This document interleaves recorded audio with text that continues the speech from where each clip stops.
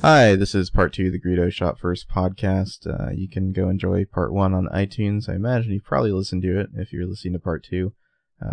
I'm Benjamin Light. With me is Marco Sparks. Hello.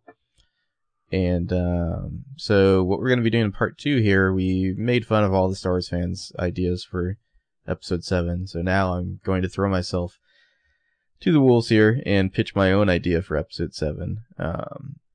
This is my idea. Marco may do his in the future at some point, or he may not.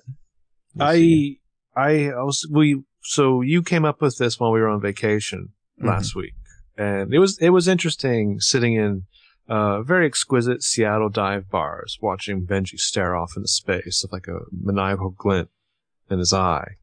And so I kind of thought, since you were working so hard on it, that I should come up with one too. And so I had just very, very vague ideas for one. And then finally, I think after the third night in Seattle, you were like, listen, before this night is over, I'm going to give you my Star Wars pitch. Mm-hmm.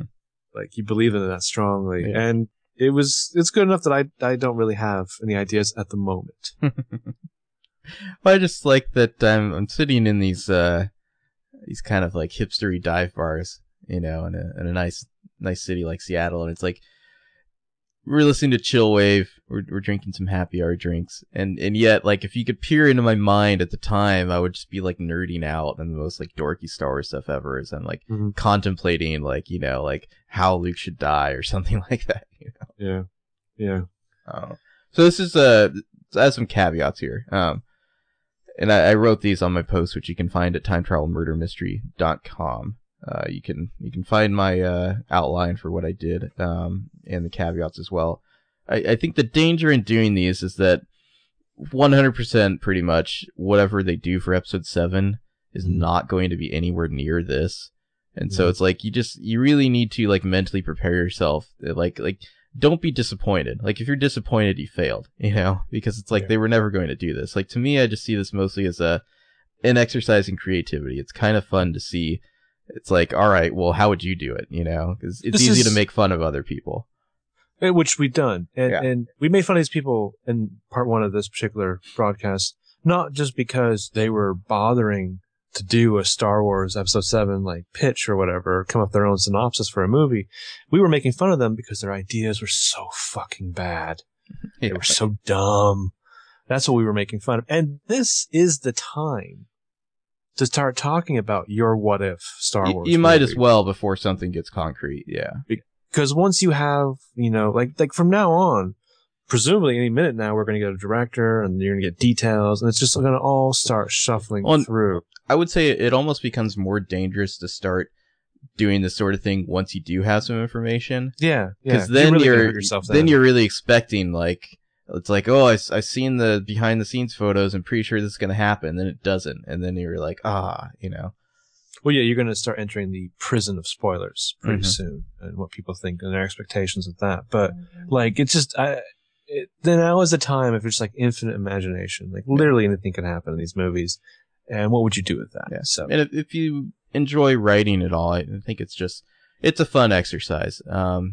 You kind of like, you have to make all these choices right away to even begin to pitch a Star Wars movie, you know, EU or not EU, what time period, all that. And then you kind of have to think like, well, okay, this is a movie. Like, it's supposed to be an exciting movie. Like, can I deliver on that, or do my ideas in fact just suck? And maybe they do. I don't know. So some general guidelines here. I had this taking place about 60 to 65 years after Return of the Jedi. And my kind of reasoning for this is I want to, as much as possible, kind of like leave the idea of most of the expanded universe stuff intact without ever really addressing it or being like hamstrung by it. Like, I'd like to position this as a movie that, like, you could say all the stuff in the EU happened, but it doesn't really have any direct bearing on these events, and you're not tied down to any of the characters and whatnot. Yeah. Because that's too like creatively binding, I think, to have to be like, oh, well, like, what's Alana Solo doing during this, you know? Plus, just assumes they all died off screen. Jason's dead. So Jason's dead. Get over it, kid. So is Chewbacca. Yeah, and that's I guess the one thing is that, like, if you really wanted, you could have Chewbacca in my opening scene here, or not, just based on how you feel. Yeah. So I wrote an opening crawl. Oh, and I made up some character names here. They're really bad. My creative energies were not focused on making character names. So my main character, for instance, I named him Rake Contrail, which is awful. I'm just writing down the first thing that comes to mind. Just vowels and, sounds and whatnot. Well, I think with some of these, if you don't mind, for the purpose of the podcast, we'll go by actor suggestions. Okay. Yeah. Well, one of them is so good. The Oliphant. Sorry, continue. Okay. I don't know. Should I do the opening crawl first or my dramatis personae first? Well, no, I think you should actually skip the dramatis personae. I think you should just let it come out and just do your opening crawl. Because when you gave me the pitch, there was no dramatis personae. Like you introduced the characters to me as they came up in the synopsis. So, okay. So opening crawl. I don't have a title for this. I suppose you could call it something like the Twin Suns. The only part that doesn't work about that is that there are no suns. Like spoiler. Yeah. There are one kind of sons, but not another kind of sons. They're daughters instead. Yeah. So, the New Republic is failing. After decades of peace, attrition, and old sectarian grudges have allowed the dastardly crime lord Zinjin and his sinister lieutenants to corrupt the halls of power. Determined to save the Republic, Princess Leia Solo has met in secret on New Alderaan with her most trusted allies to craft a new government, one that can prosecute Zinjin and restore justice to the galaxy. Before the princess can sign the charter, a distress call from Coruscant ends the summit in chaos as the allies race against time to prevent an unimaginable disaster. I remember being very intrigued by your opening crawl. Jokingly, I would add that it seems like the New Republic's political system is very similar to like whatever the hell's going on in England and their political process. But anyways, yes. And why not? I think the important thing is that you don't ever focus too closely on how this charter works and how it makes a new government. Just accept that it does. Because that was such fun in the prequel. Yeah, that's the thing is you gotta, especially when it comes to Star Wars, you just the guy comes in, we dissolve the Senate, and you just have to be like, okay, I didn't need to see the scene where that happens, Yeah, exactly. So, yeah, I guess I'll skip my dramatis personae. Basically what I have here, I put a lot of detail into the first 15 or so minutes, and then the rest is a much more of a vague outline. So my opening, this is kind of where I put most of my creative energies into. Starfield pans down to the Millennium Falcon, obviously, dropping out of hyperspace, and then just a shitload of small vessels behind it, and you see that you're in the Coruscant system, where the primary star of Coruscant is collapsing into a black hole. So right away, we're taking care of Coruscant. Sorry. Which I feel is an important thing, because Star Wars is more fun without meetings. So, they show up, Coruscant, there's a black hole, they gotta rescue as many people as they can, cut to the cockpit, you got Han and Leia there with R2 and 3PO. Han probably says something about, this can't be natural, but there really isn't any time, so they have to race down to the planet and try to pick up whoever they can before, the planet gets sucked into the black hole. So, then we cut to our hero, who I've named Rake Contrail. It's R-A-E-K, in traditional sci-fi spelling. He's basically just a courier piloting a small delivery ship. He's young, eager to help. This would be your unknown casting, I guess. But he's a bit roguish though, right? He's a bit. I mean, I feel like he's if I had to describe him as a character, he's kind of he's a little too eager to help sometimes. He's kind of biting off more than he can chew would be the best way to describe him. Okay. He's a little too game and gets himself in trouble because of it. He comes from a slightly shady background, even if he himself is not all that shady.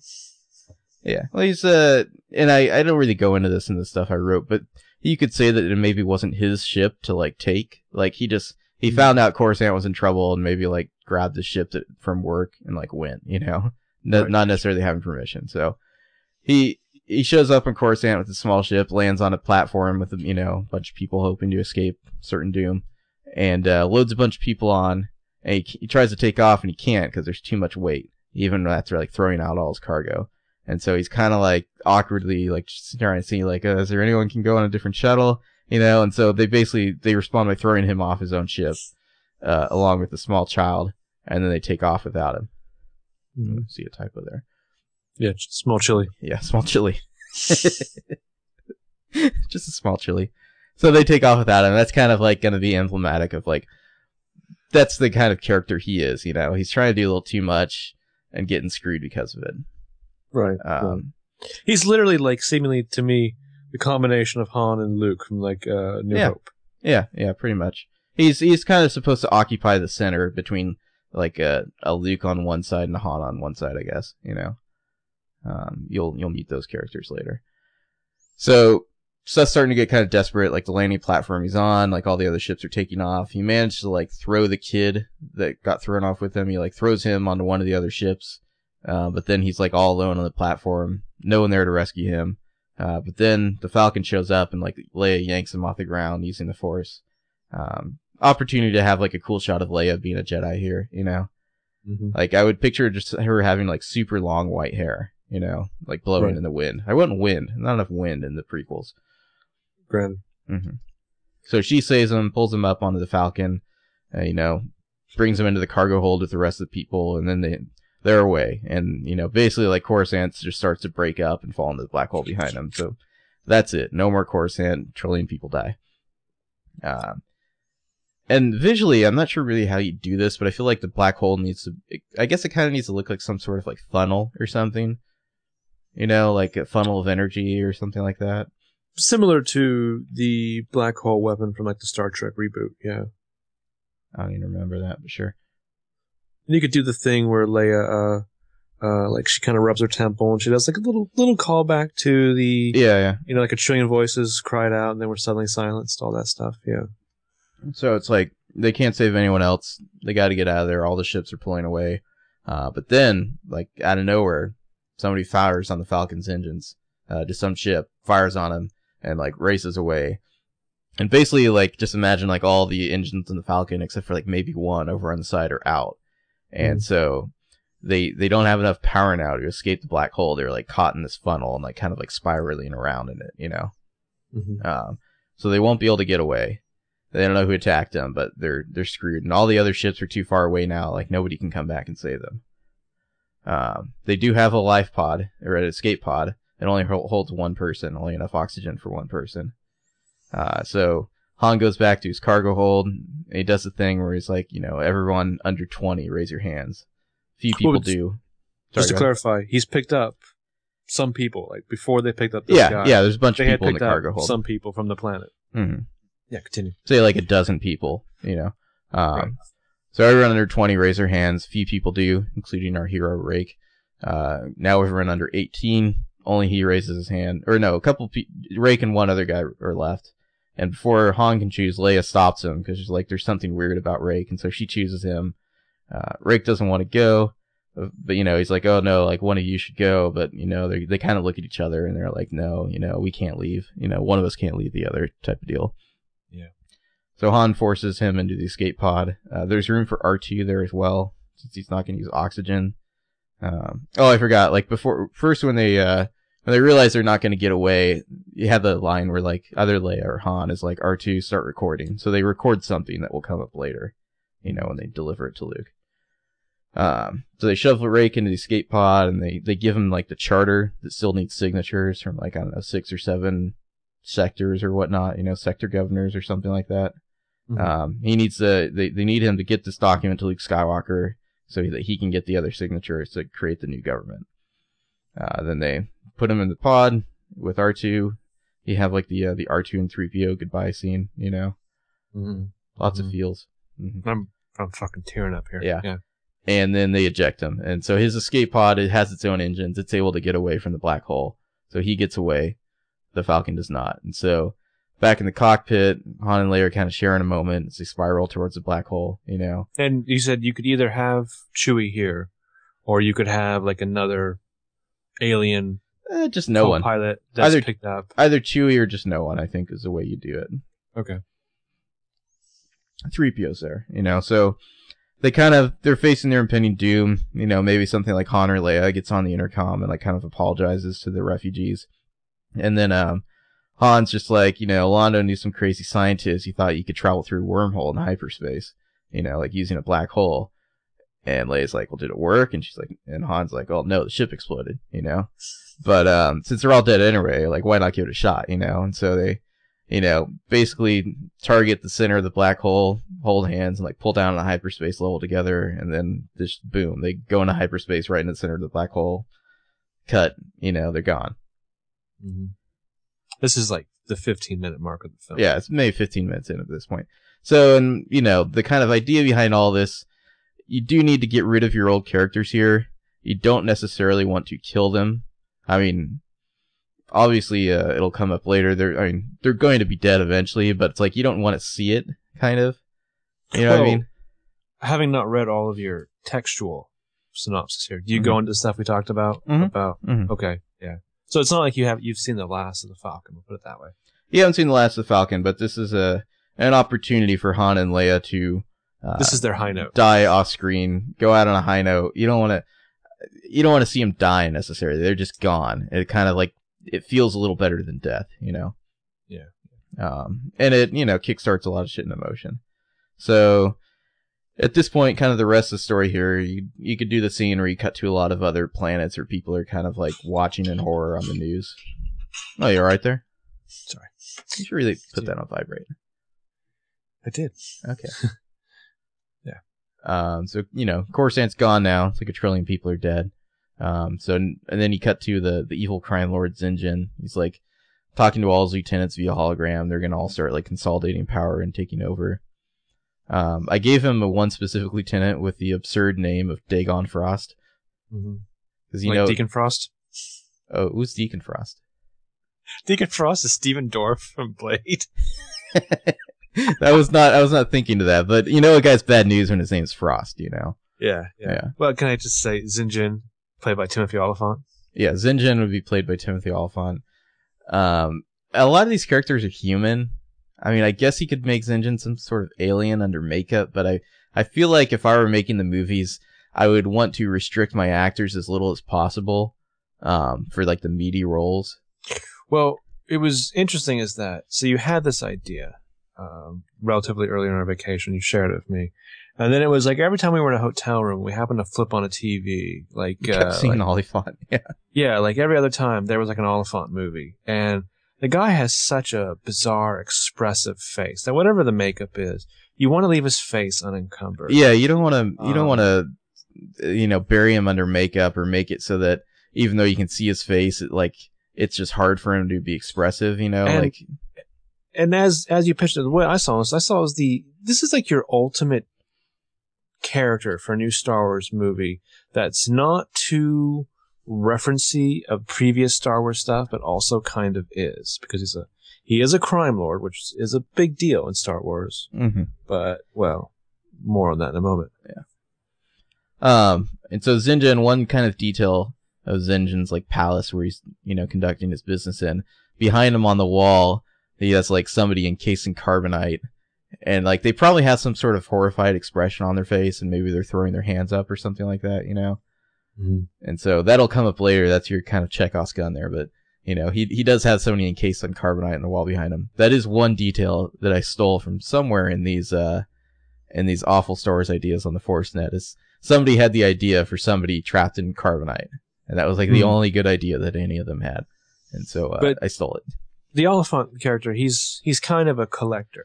Like, he takes things. Yeah. So he has like a vault with lots of like stuff in it, there's nice little visual like Easter eggs from Star Wars lore while not being too. It's like just the right amount of fan servicey, Mm-hmm. To me, I took it. He's literally the evil Star Wars fan from the internet age. Oh, there you go. Yeah. Yeah. Get meta. Okay, sorry. Yeah, he's a collector. He has lots of shit. And so he's telling Dagon Frost here. Oh, what a name. He's like, he wants him to confirm the destruction of the Falcon and like find that escape pod, you know, like make sure nobody got away. Because presumably he was behind the attack on the Falcon. And possibly Coruscant being destroyed, you know. So then we, I'm not sure. When I wrote this, we cut to two sisters who I guess in this scene you don't know that they're Skywalker twins yet. Mm-hmm. Like I guess that's how you play it. He cut to who seemingly like two like, you know, hot 20-something girls who are like smugglers, and like you know, one is like maybe he's like, you know, walking down a hall with like the news playing in the background, like walking into like a hangar bay or whatever, finds the other at the ship, and so it just says something like there was an escape pod, and the other one's like let's go, and like that's all you get. So you don't really know who these characters are yet, you know. Right. They're like kind of like smuggler. I described them as like more punk rock Han Solo type of deal, you know. Not robes and boringness, you know, much more pants and jumpsuit and maybe some tattoos or something like that, you know, heavy eye makeup, that kind of thing. One of them, they're young. One of them is blonde. One of them is brunette. Yes. We went to our usual go-to casting of K-Stu and Teresa Palmer. Yeah. Which, thinking back on it, wow, they do look frighteningly alike. I think Teresa Palmer's one that doesn't quite fit this. K-Stu I could very well see based on what I've heard of the synopsis so far. Well, we were talking maybe Rooney Mara and somebody like Kristen Bell instead or something like that. Which is, you know, again, like if K-Stu had gotten cast in a Star Wars movie, like with her Twilight stuff, like IO9 would have to name her like Woman of the like Decade. The internet would break. Yeah, that's like every Star Wars fan's worst nightmare. I'm sorry. Do you really want Megan Fox in a Star Wars movie, or do you want K-Stu? You want K-Stu, folks. If you want Megan Fox, you're an idiot. You're a soulless idiot. Sorry. So that was like brief interlude to them. Somewhere in here, I didn't write this, but I would want a scene where like somebody comes to arrest Zinjin, like you know, like a captain and like his troops or whatever. He comes to arrest Zinjin, and Zinjin's just like, really, you want to arrest me? And then he like turns to one of his like troopers, and the trooper just shoots the guy. You know, like to just kind of show how much control he has and how he's bought off everyone. You know. Well, and we had talked about before that Zinjin or the Oliphant, has like a posse of people who hang around with him, kind of like Jabba had that huge posse at his palace, like competent people.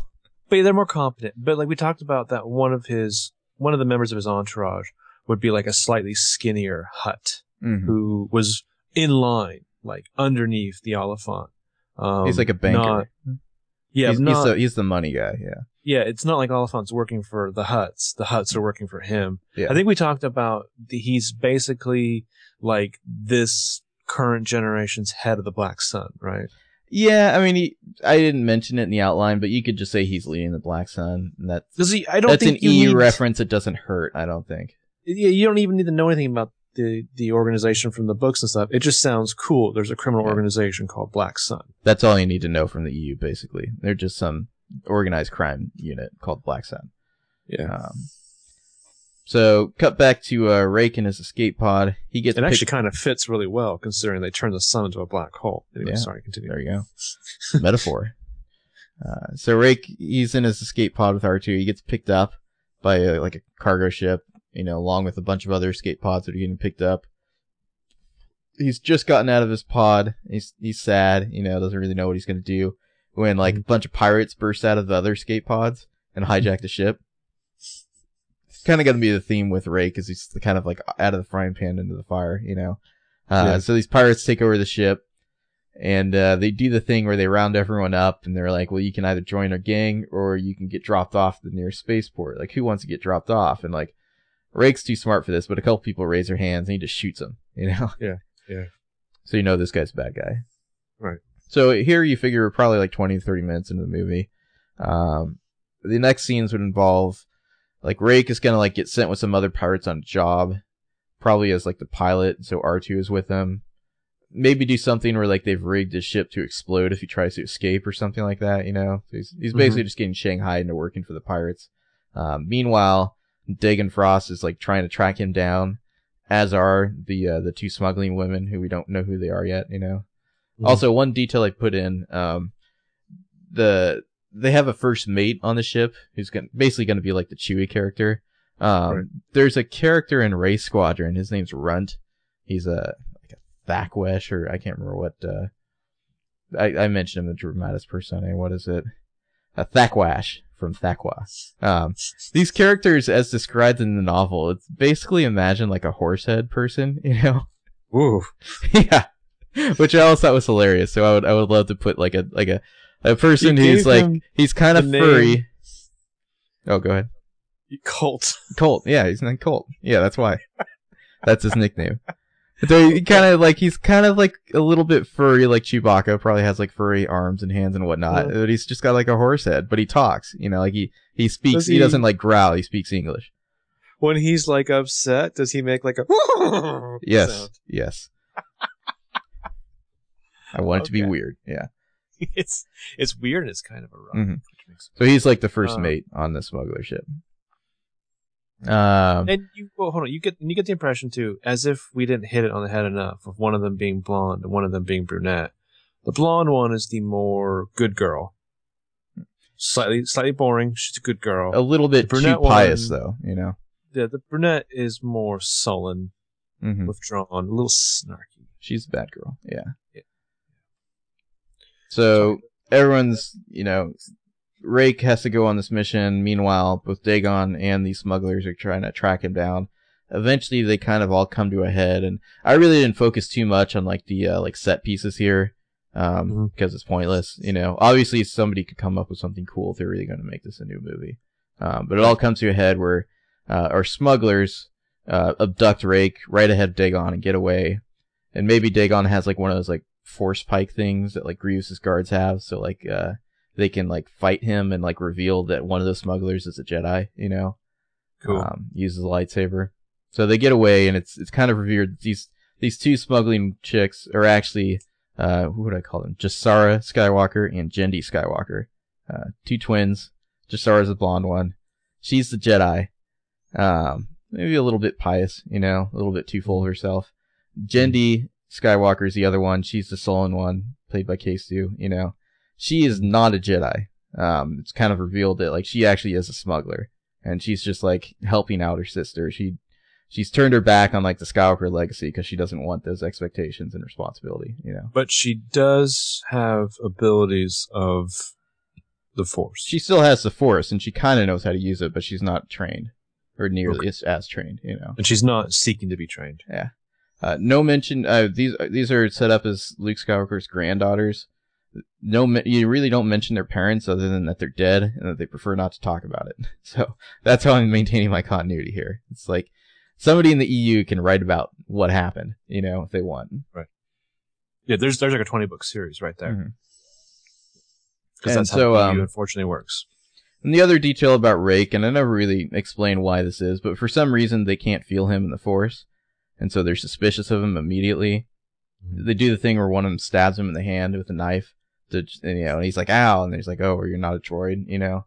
Right. They can't feel him in the Force. They're suspicious, but you know, he has R2, and he tells him about the charter and the mission to find Luke. Like, you know, they kind of reveal themselves to him, you know, that they're the Skywalker twins. So they're gonna take him to Luke. Meanwhile, Dagon Frost is tracking them. Oh, he's probably like some sort of alien. I wrote him as being a Falleen in my Dramatis Personae. He doesn't necessarily. What exactly is a Falleen? Xizor. Okay. Yeah. Because we had talked about, I think, at one point that he was droid-like, and then I believe when we discussed further developments, maybe we backed off from the droid thing since we were going to see that elsewhere. He's some kind of like clearly antagonistically designed alien. Mm-hmm. Yeah. Now, where is Luke at? Luke's on New Alderaan. Sorry, I just saw that. Okay. Yeah, hold on a sec. Sorry, I just sneezed here. I guess Luke's on New Alderaan. He could be somewhere else. I definitely want to put Corellia in this movie somewhere. I feel like that's a planet that's like, it's like, why haven't they gone there yet in a Star Wars movie? You know? Well, I kind of figured that. I thought we had talked about like Rake would be Corellian. He could be Corellian, yeah. Because he has like his blood stripes. He shouldn't have blood stripes though. Maybe he earns them, but he shouldn't have them yet. Okay. Like, I feel like he's like, he's probably somebody who like highly misrepresents his skills, you know? Because he wants to be involved, but he, it's like he can pilot all right, but it's not like he's ever been a firefighter or anything before, Right. Well, and again, Rake, we could probably come up with casting suggestions for every one of these roles, but Rake should be played by an unknown, a relatively unknown. Relatively unknown, hasn't been in any major movies. You kind of want a fresh face, Yeah. And yeah, like I said, he's kind of like, he occupies a center between Jendi Skywalker on one side, who's kind of like the like kind of snarky Han character, and then Jasara Skywalker on the other, who's kind of like the boring Jedi, like a little too full of herself, a little too chaste. Right. And obviously, triangle. There's attraction. People can have their Team Jendi and Team Jasara shirts. I feel like you don't get that too much anymore. It's all two guys and one girl. That's what makes it brilliant, I think, too. Yeah. Okay. So they take him to Luke. They're being tracked. I guess Luke's on New Alderaan or wherever. He's with some other allies, and I wrote in the thing here, it's like, this would be something you'd kind of have to flesh out in an actual movie. Like maybe those are some other important like political leaders or something, Mm-hmm. So rather than attack, Dagon just like messages like Zinjin is like, I found them and like where they went. And so Zinjin, he shows up, and he brings his like carbonite, person trapped in carbonite with him. And it's like one of these things where it's like a very, like tense like dinner that they're having, Mm-hmm. It's like they're seemingly there like on diplomatic terms, but everything's super tense and there's bodyguards and whatnot. But he offers this person trapped in carbonite as a gift to Luke, and he tells him that according to legend, there's a Sith trapped inside this carbonite, and that everyone who owns this like experiences like financial success, but like personal tragedy. And so he's the tidbit you have in your textual one is very interesting. That it's a Sith apprentice who was trapped in the carbonite by his own master, who feared him. Yes, yeah, that's the legend.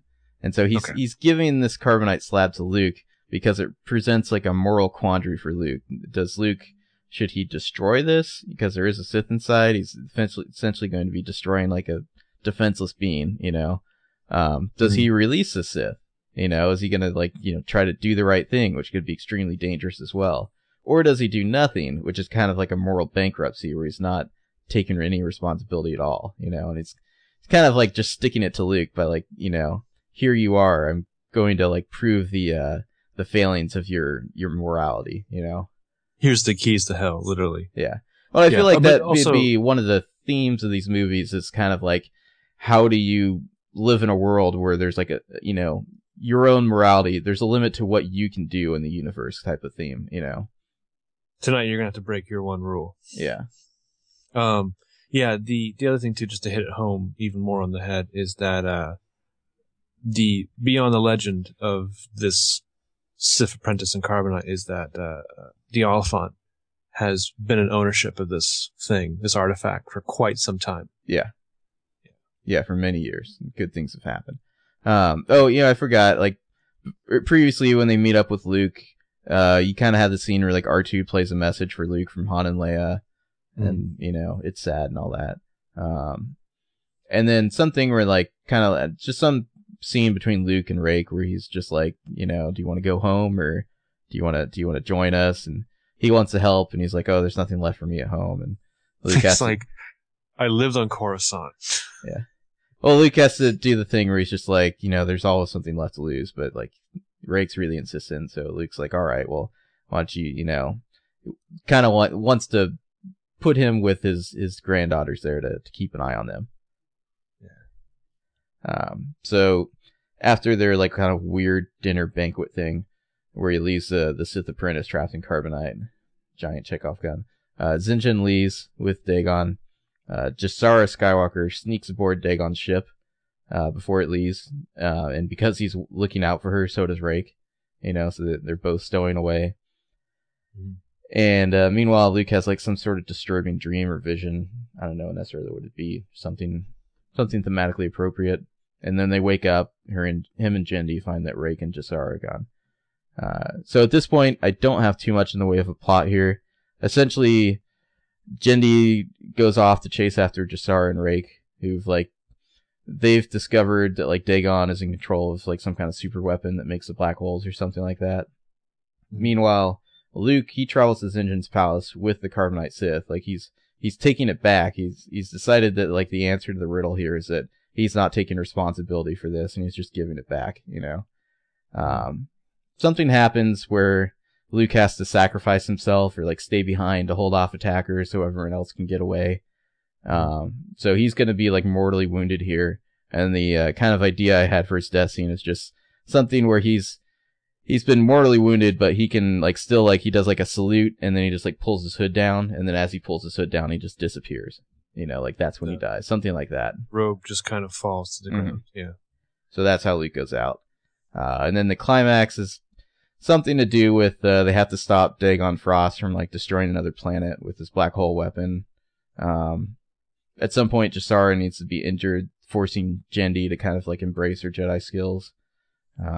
The thing I had for this, and this may be too ridiculous, but something where they lose their shields on the ship, like Rake's piloting, Jasara's injured.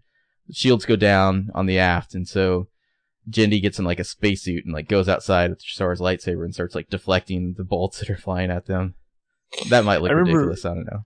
You asked me if this would make sense or would suspend disbelief prior to giving me the pitch, and I remember you and I went to a whole thing that it would really depend on the size of like the laser blast that she has to deflect with the. And we talked about a little bit that like maybe some of it's with the lightsaber and some of it's just like literally using the Force to try to like inch the blast just over enough. Yeah, I think it'd have to be with the lightsaber. The Force thing wouldn't make sense to audiences. True. Yeah. So basically, you know, they win, they defeat and kill Dagon. Obviously, Zinjin is still around. But he's injured. Is he? Well, we talked about the Oliphant's character. Which, he gets like more and more injured and like losing more limbs. He becomes like he gets more and more like cybernetic or droid parts as the trilogy goes on. Spoiler: he survives Episode 8 too. But like he's not quite Grievous by the third one, but like the natural bits of him are going away. Less, yeah. Yeah. So you have Luke's memorial. The galaxy's kind of in chaos right now because there's like a vacuum of leadership, and Zinjin is kind of like taking control everywhere. Let's talk about this. We didn't really go on this.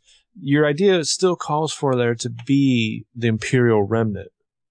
Yeah, you know, I don't address it in this, but I guess it could come up in the next two movies. And the other thing we had talked about, I believe, is that there are more than just these few Jedi, but there is not a proper Jedi order. It's that every that's group. in here at the end. Okay. Sorry. Basically, at some point in the past, Luke dissolved the Jedi Council because he felt like the Jedi were just too intertwined with politics. Too many meetings. The Jedi, they still exist as kind of like independent agents. They probably only have like an apprentice or two, and they mostly stick to their own region. They're kind of like a local Jedi type of thing, rather than just being like this like super Jedi force that goes everywhere. So you may encounter other Jedi in these movies from time to time, but there would never be like an army of Jedi that comes together. I don't think. It's just as you're passing through different territories. And what have you. So let's see, the end of the movie, Luke's memorial. They still need to like get all these other members to like sign on to the charter for their new alliance, but like the galaxy is like so overrun by like Zinjin's henchmen now that like they're gonna need Jendi's like smuggler connections to like sneak in and out of various systems, you know. So that kind of sets up them working together. And the last shot of the movie is that Carbonite Sith is back hanging in Zinjin's palace. It's after hours, and it starts blinking on the side, and the Carbonite starts to melt. And so the Sith is about to be released in the credits. Which I think is an excellent cliffhanger. We never really had a pure cliffhanger like that in a Star Wars movie. No. Which is why I was surprised that you wanted to pick up Episode 8 immediately afterwards, but you kind of have to. Somewhat. Especially it wouldn't be the reveal of who, because that's the other question too that you have. I think the thing you should add there, if you're not going to actually full on show the person, is you should show a hooded figure is the one who goes down the thing, like sneaks through, Oliphant's palace at night and activates the melting of the carbonite. I feel like that scene would have to come earlier, because why would certain characters be there at the end of the movie? I guess is the problem. So, but maybe earlier you just see a hooded figure approaching the Carbonite Sith, but then it kind of cuts away. So it just leaves open the idea. Yeah. The hooded figure is a bit of a shock. Yeah, it's not that much of a shock. So the next movie would basically, I feel like obviously it has to start in space because it's a Star Wars movie, and probably with like them chasing this guy as he like escapes the planet, but then you kind of go back down to the planet and show that like this guy's just like carved the path of destruction through Zinjin's palace to get away, you know? Yeah. So the basic ideas for the next movie, Zinjin he's still like kind of like, he doesn't like rule the galaxy really, but he just like controls so much of it through corruption, you know? He's just like a major power. And yet he now, because the Sith apprentice is like awoken, he's kind of been forced to become a puppet of him. Cause like the apprentice eventually comes back and just basically makes Zinjin do what he wants, you know? And like Zinjin can't really resist. But he's not being like mind controlled. Not mind controlled, but it's kind of like Zinjin thinks he's running the show, and then the apprentice shows up and is like, "You're gonna do this for me now," and Zinjin kind of has to do it, you know. He's more powerful. Yeah. One idea I had that I kind of like is that he's been in the Sith guy, who I guess I should give a name. I don't know, like Darth Badass or whatever. He's been in hibernation for so long that he's permanently blind from hibernation sickness. So I would love, like, whether or not this guy's an alien or not, I like the idea of like he just like takes a rag and like ties it around his eyes. Like I feel like that would be a cool costume, you know? Right. Or like it just his eyes are like covered with a blindfold the whole time. And this kind of comes into play because Rake cannot be sensed through the Force, and so that gives him an advantage that other people don't have. Because this guy, because he's super Force powerful, so obviously he can maneuver without sight. But Rake is somebody who could actually fight him, although it would be very dangerous, you know. Yeah, he's still dangerous, even if he can't sense Rake. I mean, he still has ears, you know. He still smell. Yeah. And you know, I was thinking about like how I would explain that, like why Rake can't be sensed in the Force. I feel like the easy solution here would just be to say he does have a small amount of like Force power, and that like as a young kid, like something terrible happened, and he basically just like used it to hide himself in the Force, and so he's just always been hidden in the Force because of that. He doesn't know how to control it or anything. It's just that's why, you know. It's like a subconscious thing that's just like locked in. Yeah. Okay. And if you wanted, maybe he could, you know, in the third movie, they realize that, you know, probably when he falls in love with whoever, they realize they can sense him now, you know, something like that. So let's see. And then, so that's kind of the episode 8 plot line is that the Sith is, you know, wreaking havoc, whereas Zinjin's kind of like, you know, just being corrupt. The Skywalker twins are trying to like sneak into various systems to like get their charter signed by various political leaders, you know. I don't know, it's a minor plot hole, but I guess it's like, how would you form a new government if he already controls everything? I don't know. Maybe they just need the authority from these different planets, and then they're going to act to like take out all the corruption or something. Well, like I think that's the New Republic does not feel like it's allied anymore. Like everything's kind of broken down, and this kind of thing, you know, it's a the charter enables, what do you call it, like a mutual aggression pact or whatever. Well, the charter, I feel like it enables the Skywalker twins like the authority to implement a new government, you know. So it's going to. Well, I think it grants the New Republic the authority to be a New Republic again, to be an ally. Well, there is no New Republic. I think they're going around. They need, you know, like the various major sectors to like sign on to this, and once they do, it's like, all right, now we're going to create this new government and overthrow Zinjin, you know. Well, I think it's a good idea. Is that there is no New Republic? That's not the thing that happened after. Oh no, there was, and then there was a Galactic Alliance, and then it failed. You know. Well, you know, yeah. Whatever you had in like the EU that failed, because you're still 20 years after the end of wherever the EU is now, right? That's the idea, so that you don't really have to worry too much. You just say it failed, you know. You just say hand wave. Sorry. So obviously, there's going to be like, this is going to be the episode 8 will be the love triangle episode, you know. Probably with like Rake kind of leaning more towards Jassara than Jindy. You know, he likes the nice girl. I feel like Brando Calrissian has to show up here as a bounty hunter. As played by Idris Elba. Yeah. think they hire him to track down the Sith apprentice, not to like capture him or anything. They just need him to track him so they can find him, you know? Yeah. Climactic battle where Jasara battles, you know, Darth Badass or whoever. She probably like loses her hand or arm or something, seemingly defeated. Darth Badass is preparing for his killing blow. And, you know, something where he's just like, haha, you know, like, you're never strong enough to defeat me. And then she's backed into a corner and suddenly she's like, oh yeah. And she just like busts out with some force lightning. She's like basically like willing to use the dark side. She's not going to lose this, you know? And so this is pretty gory. I don't know if this would make it into a Star Wars thing, but I like the idea of she blasts him with force lightning and then it's like uses the force to like use various ropes and chains to like grab his like arms and legs and like kind of pull him in all different directions, you know? So he's like kind of like all chained up and like, you know, being stretched every way. And then she uses his lightsaber and just pokes him with the tip of it and he just like rips apart. Well, there was something I remember I had suggested to you that I really liked where, after he's dead, like she's holding her lightsaber, which is, you know, blue or green or whatever. Let's say blue. And then she picks up his, which is red, and she kind of just like does that like thing where you kind of just like wave each of them, like test the weight of each of them, and then she kind of just tosses hers away. It feels like a little too on the nose. I feel like it'd be better if she just uses his lightsaber at the end to kill him, and then she just decides to keep it. Well, I'm reading along here, but you haven't given the big reveal yet. Oh, so in this fight, you know, probably after she uses the Force lightning and like chains the Sith Lord up, you know, and she's just before she's about to kill him, she reveals that she is the one who freed him from the carbonite.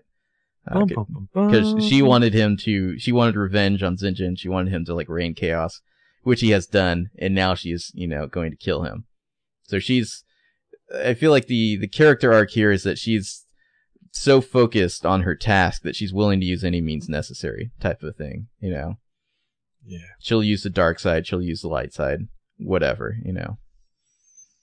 And so that's how episode 8 would end. She's kind of like on her first, you know, on the path to the dark side now. But still, like, nobody really knows about this, you know. Mm-hmm. She's seemingly like the hero of like the new alliance or whatever. She's like super Anakin. Yeah. And so episode 9, this one's very vague. I really don't have much other than I want some sort of, in the opening, Rake and Jindy are like on a mission and they get caught by Zinjin and locked up in his vault with all his weird collector stuff. Mm-hmm. So obviously, you know, romance starts developing there. Like he was probably like more into Jasara and like didn't really like Jindy, but she likes him, something like that, you know. So that starts going there. She uses like various items from inside the vault to like create her own lightsaber. Like, yes. I think she's like much more mechanical, like good with, you know, machines and whatnot. And so she basically like just takes all this different shit from the collection and like, you know, finds like a crystal and a pipe and whatnot and forges her own lightsaber out of it. I feel like that'd be a cool scene. You never really get to see someone make a lightsaber, so. This is the scene that people will be writing about. Like these two characters are thrown into the middle of literally like the fan servicey vault of like Star Wars lore and collectibles, and they build their own lightsaber and fall in love. Yeah, it's like just you could write a whole like thesis about this right now. Sorry. Yeah. Continue. So you know they use the lightsaber to escape the vault, get on a ship, and maybe like the ship's damaged during the escape, so they have to like crash land on some uninhabited planet nearby, where you know the Force has led them here because they find the Millennium Falcon. It's been there for like thousands of years. And there's like the remains of some sort of settlement. There's a graveyard, and there's graves for Han and Leia. So that's what happened to them. Like eventually, Han and Leia died. They crash landed on this planet, seemingly sent back thousands of years and times. And they, you know, Falcon couldn't, you know, Falcon was broken. They couldn't leave, so they basically just lived out their life on this planet. I feel like that's the best you can do for the Han and Leia story there. Yeah. They die, they're given a happy ending. You don't need to see them die on screen, you know. Their graves are next to each other, obviously. They find 3PO on the Falcon boarding ramp. He's, you know, unpowered. They're able to get him turned back on, but he doesn't really remember what happened, but presumably he buried everyone, you know, eventually. And again, in New Hope, you saw 3PO burning like little Jawa Yeah. bodies or whatever. Yeah. So eventually they use all the parts from their ship to fix the Falcon, and get the Falcon running again with the hyperdrive from the other ship in it, and take off. And you figure by this point, Rake and Jindy they're pretty much together, Yeah. So now they're back in the Falcon. The main plot line here, I don't really have much. I mean, the only thing I can think is that like Jasara has become like the leader, and she's basically like using like more and more brutal tactics against like Zinjin and like the non-member states, and it ultimately leads to a confrontation where Jindy and Jasara have to fight. At some point, Zinjin has to sacrifice himself to like keep some super weapon away from Jasara. Jindy, He's not redeemed. But not really redeemed. He's not really her ally. Yeah. Yeah. He eventually like the Sith is gone, but then like Jasara starts using him, and eventually he just, rather than give her access to like even greater weapons, he kills himself and those weapons, like he destroys them all or something. So they fight. Jindy and Jasara do. Jindy wins. But she doesn't kill Jasara. Like, the scene where Jasara just kind of like collapses and like begs for forgiveness, She's just trying too hard to be a good Skywalker. So they don't kill her. I think she just like goes to prison or whatever, space prison. And so, at the end, everyone's happy except for Jasara. Rake and Jindy are together. I think we talked about, at one point in their final battle, like they both like temporarily lose their lightsabers and their fight is just like a brawl. Yeah. Yeah, plenty of opportunities for good lightsaber fights here. I had made the comment that that's what a lot of like male Star Wars fans need to accept, that you have two lady Jedi as your leads, as catfight. And then they start ripping each other's clothes off, yeah. Maybe they kiss accidentally. Oh, and some scene, I don't know where this would be, but somewhere in either the second or third movie, we really want like a Wookiee Jedi. Yes. Who has like just like a gigantic lightsaber. Like, just like, I guess imagine like, would a Coke can not be like not big enough around? Like imagine like 3 Coke cans stacked up on top of each other or something like that. Like that's the lightsaber. It's just giant ass, like 9 foot long. Like, I think we talked about like you see a Wookiee ride in on a Rancor. Yes, with like a flat top and like a bandana or something. Well, it's like the Wookiee like jumps off the Rancor, doesn't say anything, doesn't even howl yet, just like walks up to like our heroes, and then just does a thing where like it raises its hand and you hear the sound effect and like something gets thrown back. Yeah. And then does like, and you're just like, holy motherfucking shit, that's a Wookiee Jedi. Yeah, who rides a Rancor and has a gigantic like 9 foot long lightsaber. Yeah, which you bet you have. I think you have Rake pick it up. He can just to pick show it up. in contrast how freaking huge it is. Yeah, that'd just be like a small scene. Like that guy doesn't like join the main team or anything, because I feel like the Jedi, they're like local now. They're not interested in getting involved in like galactic affairs. And listen, folks, you got to still sell toys. Yeah, you got to sell some toys. So that's the basic premise. Obviously, a lot of work would need to be done fleshing it out, but the kind of like main themes I wanted to go for were like not a ton of Jedi. Want to kind of focus it down mostly on the more human characters without special powers as much as possible. I wanted female leads, rather than doing like the Team Jacob, Team Edward thing, like the 2 male leads. I wanted to do the 2 females, and have our male lead kind of like the female character in a way, Right. I wanted lots of smugglers, some like an actual bounty hunter who bounty hunts, and not just like he's like an assassin, but they call him a bounty hunter. Yeah, lots of stuff with smugglers, and kind of the galaxy's a more dangerous place. There's no Coruscant to go run back to for a bunch of meetings and stuff like that, Right. Yeah, like I said before, other than just a few bits where you acknowledge that, like, there's some fleshing out needed, I would watch this movie. What I like about it is it feels very Star Wars. It's also something new.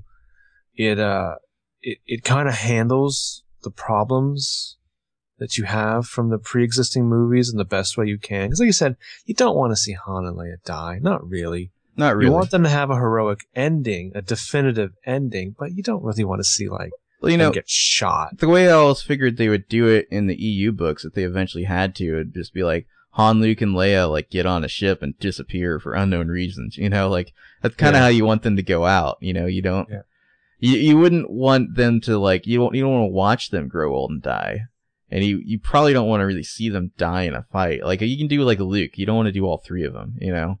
No, that's terrible. And so they disappear into the past, and presumably they lived out a happy life and eventually died of old age, you know? Yeah. I like my horse head, Colt.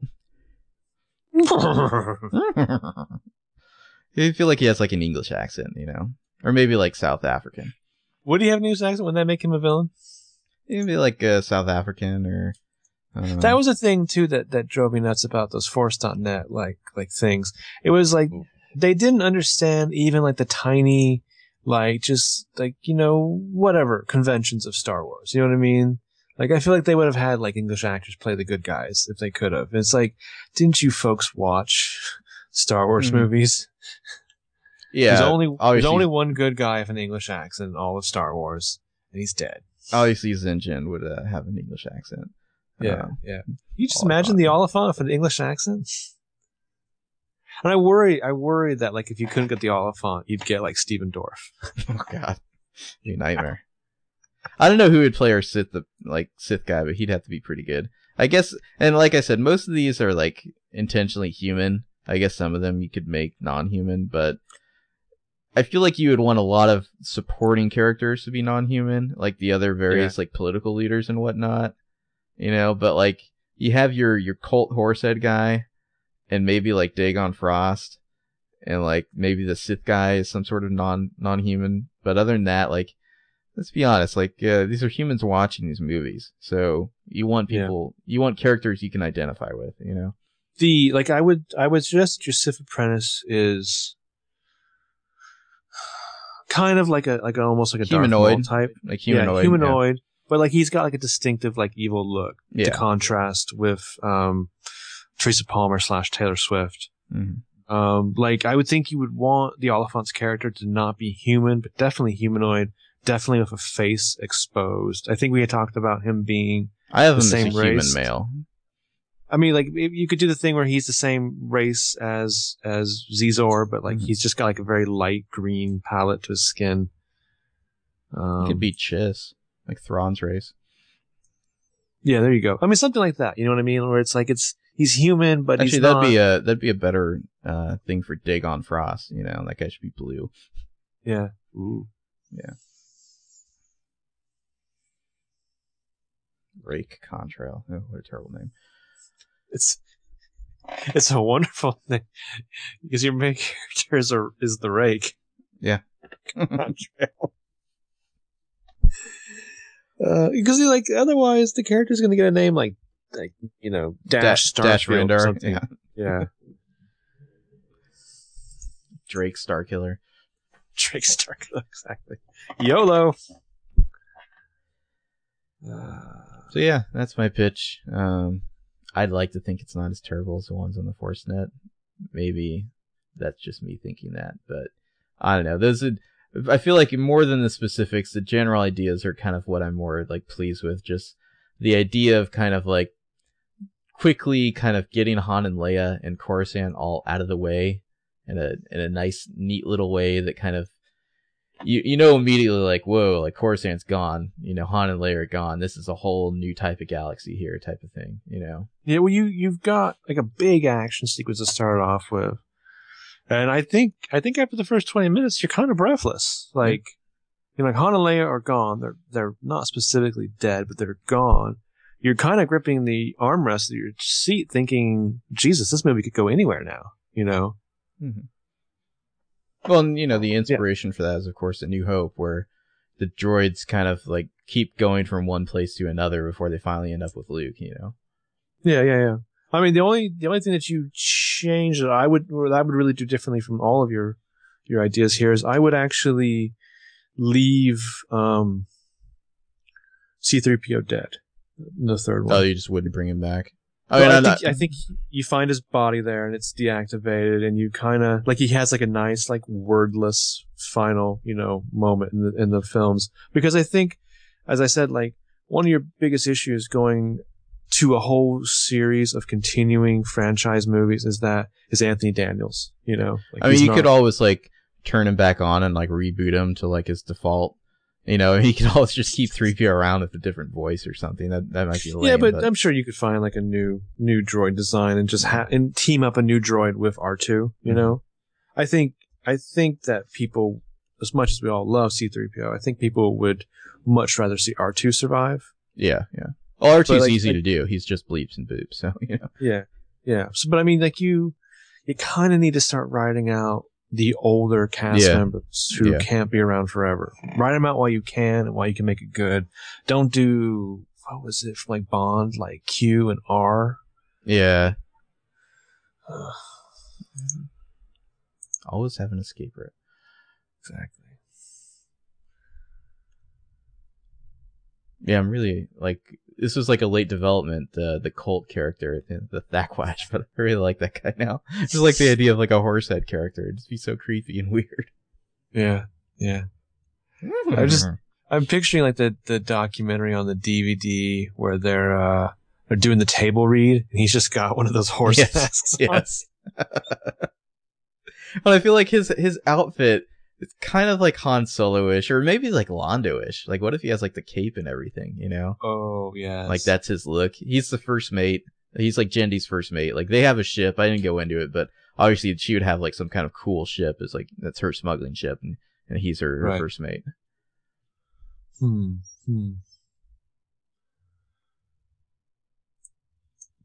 K-Stu is a smuggler.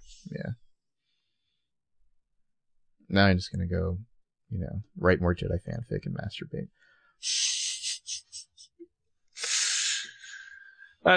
Does anybody out there really like have? I mean, like, I don't know. Wookiee Jedi with just a gigantic fucking lightsaber, riding a Rancor. I think I made the joke that you eventually find out the Rancor is his apprentice.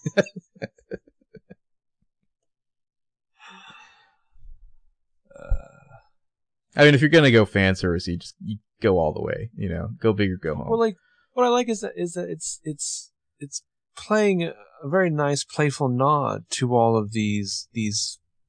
I mean, because you can't possibly do a Star Wars movie now that's like oblivious of like the impact Star Wars has had on our culture. You know what I mean? So like, you're kind of getting all of those things where you're incorporating those. The impact onto the trilogy, but you're having fun of it, you know. Like, you've got the Oliphant, who you could make the argument is like the ultimate Star Wars fan turned evil, you know. And because that's what I mean. Look at the Force on that message board. These people are all like sinister dweebs, you know. Like they're all like, oh God, like they all want like Plagueis to win, and they want to find ways where it's okay for them to have sex with like Ahsoka. And like, not like a older Ahsoka, like the 14-year-old Ahsoka. Oh, and yeah, I don't know. I would watch the shit out of this movie. It's real fun. I mean, I remember when you were thinking about it in those dive bars. My only question for you at one point was just like, do you have like the lightsaber battle at the beginning or the end of the movie? And you're like, there is no lightsaber battle in the first one. And I was just like, fucking blasphemy. You gotta be ashamed of yourself. And now I'm perfectly okay with it. Yeah. Well, I think, I feel like when I was thinking about this, I kept getting too stuck on trying to think like, what would this big set pieces be? Which is really not important. Like, to me, if there's like kernels of this that I'm really pleased with, is just the general ideas of the characters and like the setup. You know, you can write in whatever climax you need for like a good crowd pleasing climax where, you know, they all kind of overcome their character arcs when needed, you know. Exactly. But yeah, I'm so, I don't know. I'm just so disappointed with like your internet-based Star Wars fan culture. Well, now it's your turn. Case in point, I've had the Force on that message board still open while we've been going over this, and there's two threads. One that I haven't clicked on them, but one that you'll enjoy, which is, well, are they going to film episode 7 in 48 FPS? Mm-hmm. The other is, what will they wear the fashion of episode 7? But it's WHERE. Well, what will they? They just assume they're all 12, you know. I wish that was the case, but it's not. I like the one where they're like, "Oh, Mark Hamill's Twitter account's been silent lately. What does it mean?" Yeah. Or will Darth Maul appear in the sequels? Will No. I can tell you right now, no, Darth Maul will not appear in sequels. Will there be stormtroopers? Matthew Vaughn directing, unofficially confirmed. Yeah. But yeah, it's your turn now. Now you got to do one. I don't know, man. You've risen the bar pretty high. I mean, like, the only thing I really had was, I felt like the things that you've tackled, like, I think you needed to not introduce Luke, like, early in the movie. I think you needed to save Luke to, like, halfway through. You've done that. And you kind of had to seek him out. I mean, like, my big thing would be, like, hitting a lot of the same notes from New Hope. One of the things I'm most pleased by is just, like, the Chekhov's gun of, like, the Sith encasing carbonite. Like, that was, like, the one thing I read on, like, the message boards that was it all good. And I was like, I'm immediately stealing that. That's the only good idea on this entire site. You know, and, like, nobody ran with it at all. I was like, come on, like, that was the only good idea they had, you know? Yeah, I mean, that's genius, I think. Because, again, it really establishes, like the Oliphant is a character who's basically been in this universe for a while. Whatever his power is, I mean, he's done what... I'll put it this way. I think you kind of identify with him at the same time that you identify with the good guys, you know, in this movie. Mm-hmm. Because, like I said, like, this is what you would do. You know, if you had a ship and you were roaming around the Star Wars universe, you would go and pick up, like, Boba Fett's helmet. You would go and, like, you would have a fucking dude encased in carbonite on the wall behind your desk, you know, like. Well, I mean, it's either that or it's like the secret Palpatine apprentice you never heard about, you know, like, yeah, it's like, and by the way, like, we were talking when the Zack Snyder stuff came out, like, the way I could make that work with my pitch would just be that Jedi movie, you know, the Seven Samurai Jedi movie set like thousands of years ago. And in that movie, the Sith apprentice gets put in carbonite, you know? Yeah, there you go. So there you go. There's your tie-in. Yeah. And I mean, if you had to, if you know, you were like writing this and you had a producer who was like, absolutely not, this has to be set, you know, concurrently with the new trilogy. Boom, you've got 7 Jedi on an adventure, and one of them happens to be a Wookiee Jedi. Yeah, there you go. Giant lightsaber. You ride the Rancor. I want you people to appreciate that the end of our vacation was just us like walking around places, like sticking our hand out like we're about to force push something, and then going. Yeah, we did that a lot. A lot. Anyway, this concludes our 2-part podcast. What should we do from now on? We're reading Scoundrels right now. Maybe we can talk about that next week. Do you think you can finish that by next week? I'm like a fifth of the way in. I don't know. We'll talk about that off air. All right. Well, until next time, may the Force be with you. Always.